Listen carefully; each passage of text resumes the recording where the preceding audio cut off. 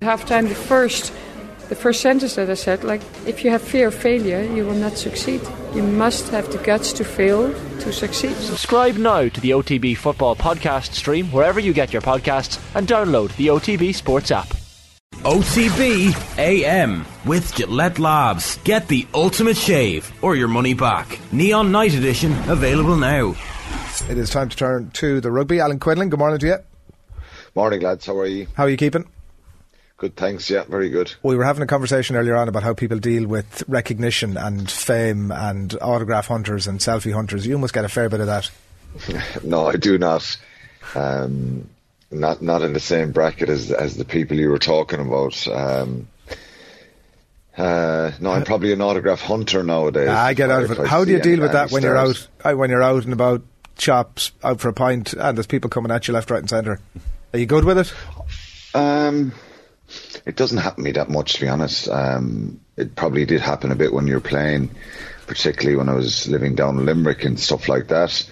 If you go out for the food shop in the evening, particularly around Castletroy, there's a lot of us living around there and training close to the university. Yeah, you'd meet lots of people who'd stop up, but they get used to you and probably leave you alone then. But it doesn't happen. It doesn't happen much anymore. Most people haven't a clue who I am anyway, so it's not an issue. But yeah, I'm more of an autograph hunter nowadays, particularly with my son and stuff. If we're out and about and we see anyone, you can't. Yeah. So a few things to get to. We'll talk a little bit maybe about the Clash of the Champions. It's been worded in a little bit. We want to talk obviously about the under-20s as well, but might start with the Johnny Sexton independent disciplinary hearing that's been confirmed for July the 13th. Obviously it's looking into his conduct after the Champions Cup final last month. This is a worry now, isn't it? It is, and it's probably taken a while, which has been surprising that it's taken this long to actually determine that they're going to have a hearing. A couple of weeks ago, obviously, we heard that something was happening. They made contact and probably looked for a response from Johnny Sexton and from Leinster, and now we have a hearing. So it is a concern. It is a worry, and I suppose it's in a court, in a court of law. It's probably there's some sort of a case to answer for that they've progressed to this stage, and who knows what's going to happen. As I said a while back, hopefully from an Irish point of view, it's not a ban that's going to affect the World Cup. I think they have to address the issue. I think if you ask Johnny afterwards, and again, I'm not speaking for him, he probably would regret what happened and getting involved, particularly, I think, more so that he wasn't in the match day 23. He's a captain of the squad and he's a very senior player with Leinster, but it probably wasn't a great look when you're not involved and not tugged out. As I said, people can say stuff to referees and there's emotion and there's probably a bit of mitigation if you're tugged out and you have that adrenaline rush and all that kind of stuff, but it wasn't a great look. He didn't murder anyone. It's not like as if it's a disgraceful kind of situation. But I think, it's something that he probably he shouldn't have done. That's the reality of it. He shouldn't have done it. And he engaged with Jaco Piper. He's obviously he said his piece. So look, I think they'll have to be seen to take some sort of action. And I'm sure Johnny will have an explanation of what he said as well, but it's a worry now at this stage, and it's something that hopefully, as I said, doesn't affect his World Cup preparation. I'm sure there may be some sort of a ban or suspension or fine or something out of this. Do you they obviously have some heavy hitters now on the panel. The fact that they're taking it this far suggests that they feel that there is a case to be answered. Is there some sense, Quinny, that it's his reputation has preceded him to a degree with this as well, or that may even end up playing itself into the conversation a little bit? Yeah, well, I'm not sure. I think that could be a case in point for Leinster and his defence to say that, there's obviously been a lot of talk about this on social media and a lot of commentary from people who who maybe see this as an opportunity to weaken Ireland at the World Cup. Yeah. Some journalists, I've seen it, and I'm not sure. They're talk about the good of the game and the values of the game and the way you don't see people getting involved with referees, and rugby is different to soccer. The way you see soccer players kind of up in their faces, screaming and shouting. Look what happened to Jurgen Klopp a few months ago in the Premier League when he's kind of going at a fourth official. That was very high profile. He got a touchline ban for that and a fine. I know it's a different level, but it's not a good look for sport when you have that, and we're continuously trying to talk about respect for referees and GAA referees in particular in Ireland. A lot of situations they've had problems with the DDSL here in Dublin that's been highlighted the last number of years, where referees don't want to go out on a Sunday and referee underage games because they're getting abused on the sideline. So nobody wants to see that situation where referees are being kind of challenged. There's always a case for me of believing that there's a balance, and it goes right back to the Rassie Erasmus stuff at the Lions a couple of years ago, that there has to be some little bit of accountability. Emotions get high, and the performance on a particular day can affect people's livelihoods on both ways, referee and players. So sometimes emotions get high, but I don't think there's been a trial on social media of Johnny Sexton, and previously he's the type of person, I've said this before, that I want him as my captain, confronting the referees or challenging decisions, or but sometimes Johnny's emotions get the better of him, and he's so passionate about what he does. And, in this particular case, I think it wasn't a good look. And I would imagine, as again, I'm only speculating, that he realised that it was wrong. And, we all want to say things at times to referees or give out to them after matches, whether you're coaches, players or participants. But sometimes you just got to bite your lip, and in this particular occasion, I think, because and I didn't think there was anything major in that game that totally went against Leinster either, and I say that as in my own opinion. There was nothing that jumped out that there was any blatant decision that Jakob Piper had given against him. So look, I think he got it wrong, and I imagine if the ERC. ECPR, or there's going to be some sort of punishment here, and from an Irish point of view, look, hopefully it's not a situation of him missing any World Cup games. He may miss warm-up games, it may be a fine, but look, I don't think it's as bad as it's kind of been portrayed in some quarters, but he's going to have a problem here of some sort, I think. We'd run it again around a few weeks ago, speaking in his defence as well. I'm sure that will be factored into it too. We'll see what happens on the track. So let's talk about, you were in commentary duty yesterday on Virgin for the pool game, Ireland against Australia, the Junior Wallabies. An impressive win from the end, Quinny, 4-try bonus point win. They've drawn with England before that. They have Fiji to come, and if my reckoning is correct, it means that if Ireland beat Fiji with a bonus point and England have anything less than a bonus point win over Australia, then Ireland go through. And if both Ireland and England win with a bonus point, then it comes down to points difference. So Ireland may need to do a big number on Fiji. No, from what I can look at it, Adrian, just in the permutations, I think there's 3 pools of 4. The top 3 in each pool goes through automatically, and then there's a 4th best runner-up, which would be the next best qualified team. So if you look at Pool C, I think you've Italy on 5, South Africa on 5, and Georgia on 5.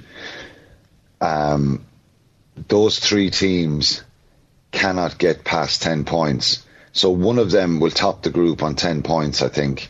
And then the next best runner-up in the other 2 pools, will, again, I think, in the top group, France's group, I think the top number there they can get to is 12 or 13 as well, maybe 12. So from what I can see, if Ireland get a bonus point win, they're going to be in the semi-finals. Okay. France are going to top the group. Either Ireland or England, it looks like, will possibly top the group, and then you're kind of going from Argentina, Georgia, South Africa, or maybe Italy, because they beat South Africa yesterday. It's amazing. That group is so tight. It started with Argentina beating Italy pretty convincingly, and yesterday was, crazy. Georgia beat Argentina, and Italy beat South Africa. So that group is incredible. So from my reckoning, a bonus point win puts Ireland in the semi-finals. England had a big win yesterday. They're 26 points better than Ireland. And obviously they've got to play Australia yet, so who knows what will happen in that game. But going back to the game yesterday, I think the first 10 or 15 minutes was concerning. And it looked like that Ireland were playing a side that were just incredibly dangerous in attack. Their backline looked very powerful. Australia looked a better team for the first 10 or 15 minutes of the game. Ireland were under a fair bit of pressure. And unbelievably, when it looked like Australia possibly are scoring a try early on, Andrew Osborne, he intercepts a try, goes up the field. Ireland get a penalty, they go 3-0 up. And then we saw the dangerous nature and quality of Australia, where they go nearly the full length of the field and score a brilliant try under the post, and you're kind of worried and concerned when it goes to 10-3 to Australia. And some poor Ireland defence within that, Quinny, as well, like it must be said. Yeah, it was, but it was like their centre, and I said it a lot in commentary, David Vahu, he's played a lot of Super Rugby this year. He's an incredible player, and he's involved in that try. I think Henry O'Donnell, who scores at his place, Super Rugby. Teddy Wilson, their captain, the scrum half, Super Rugby as well. A lot of these guys have fairly regular contributions. I know there's some guys in the Irish side have URC involvement, but not as much as the Australians. So kind of before the game, you're thinking, oh God, this is a tall order. Now the conditions were horrendous, and how there's a situation where there's 3 matches on the same pitch in the one day, and it's not factored in that if the weather goes a bit pear-shaped. What's the story with that, Quinny? Like the pictures on the TV look absolutely horrendous. It's crazy. Will, did you see the third game, Italy and South Africa? It's hard to believe that it wasn't taken into consideration that you could have, and it does rain a bit in South Africa this time of year. It's their winter. So to have 3 games in the one pitch and talk about player welfare and protecting players and safety, thankfully I don't think anybody got seriously injured from a bad slip or a bad injury from the games yesterday. But I think in hindsight that was a mistake, not to have another option. I understand what they're trying to do, and in fairness, it's easy to talk about it afterwards. They're trying to get all the games on the one day, and the games are coming thick and fast. There's kind of 5 or 6 days between each block of games, but it wasn't a good look. But Ireland were outstanding. I think they get a try before half time, and they nudge ahead, and you think, wow, this is a big turnaround. I think a big turning point of the game was the tight head for Australia going off, Massimo De Lutis. I think a big, powerful, because Ireland's scrum kind of creaked a little bit early in the game, and then you have a situation in the second half where Ireland's scrum dominance was just unbelievable. It was hard to fathom how it turned around so much and was so dominant. And that's kind of what won them the game. The forward pack, they were just brilliant, I think, as a unit. I've said this a lot about this team and throughout the Six Nations as well. They're unbelievably tough, dogged.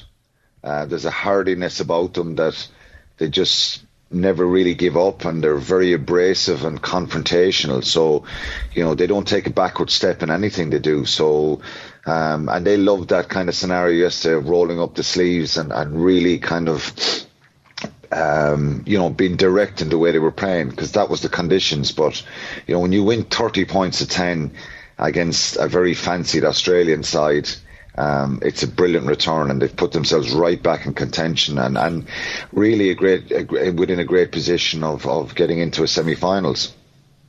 We should mention, Quinny, your fellow Tipperary man as well, Brian Gleeson. Like, I think we've used a few superlatives about him before on the show, chatting to you, and even some of his stats yesterday. 14 carries, 70 metres gained, 2 line breaks, 8 tackles, and got that try as well. Like, this guy is the real deal, isn't he? It's not a surprise to see.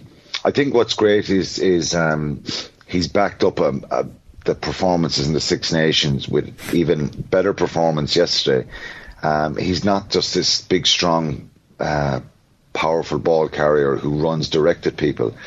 His footwork is very impressive. He's handling, and he was so prominent yesterday. I think he was without the ball as well. His tackles, his turnovers, unbelievably impressive. You know, he got a knock in the lead up to the English game, and I think his presence was missed because he's just non-stop for the whole game. Ruan Quinn was the same, the ball carrying, and they're, you know, I know they're two Munster guys, and I don't want to get anyone kind of saying I'm Munster bias here, but watch the game. You know, watch both of them. Ruan Quinn was just unbelievable as well. The carries and the power and the constantly getting over the game line. There's loads of other guys here. You know, Paddy McCarthy as a move from tight to loose head was outstanding. Gus McCarthy, the captain, and Ronan Fox making his debut yesterday. First start for the Ireland under-20s. 1 or 2 early problems in the scrum, but you know, he had a great game, and in the loose as well. So Charlie Irvin and Conor O'Tierney as well, and the players that came off the bench, I think that'll really please Richie Murphy, the kind of energy and the enthusiasm that kind of grew. And I just think that they controlled the whole game in the second half. The conditions did not suit the Australians, and they didn't play the conditions in any way. Who knows, if you had a dry day, a hard pitch, would they caused Ireland more problems? Possibly. They should have scored a try after half time when it was 11-10. Tim Ryan, the Australian winger, dropped the ball, and that was their only opportunity of the whole second half. So it was a brilliant performance, particularly in that second half from this Ireland under-20 side. Just before we wrap, Quinny, Dan Delaney has been in contact. He says Quinny gave us a talk back in 2013 before the county semi-final in the Laois Senior Hurling Championship. Plenty of young lads looking for selfies that night. I can't remember. Did they win the match though? Does he say that? He hasn't told us. He'll be was the talk any good, or did I bore them to tears? So anyway, look at we'll have to come back to the Clash of the Champions again, Quinny. Come back. The game on Tuesday, isn't it? Fiji, is that right? Tuesday, the game against Fiji, yeah. On the telly? It is, yeah. So, it is, yeah. I think it's 12:30 kickoff on Virgin. Very good. Yourself and Dave Mack playing a blinder, and hopefully we can get through Fiji and progress on. Quinny, thanks a million. Cheers, thanks lads. OTB AM with Gillette Labs. Get the ultimate shave or your money back. Neon Night Edition available now.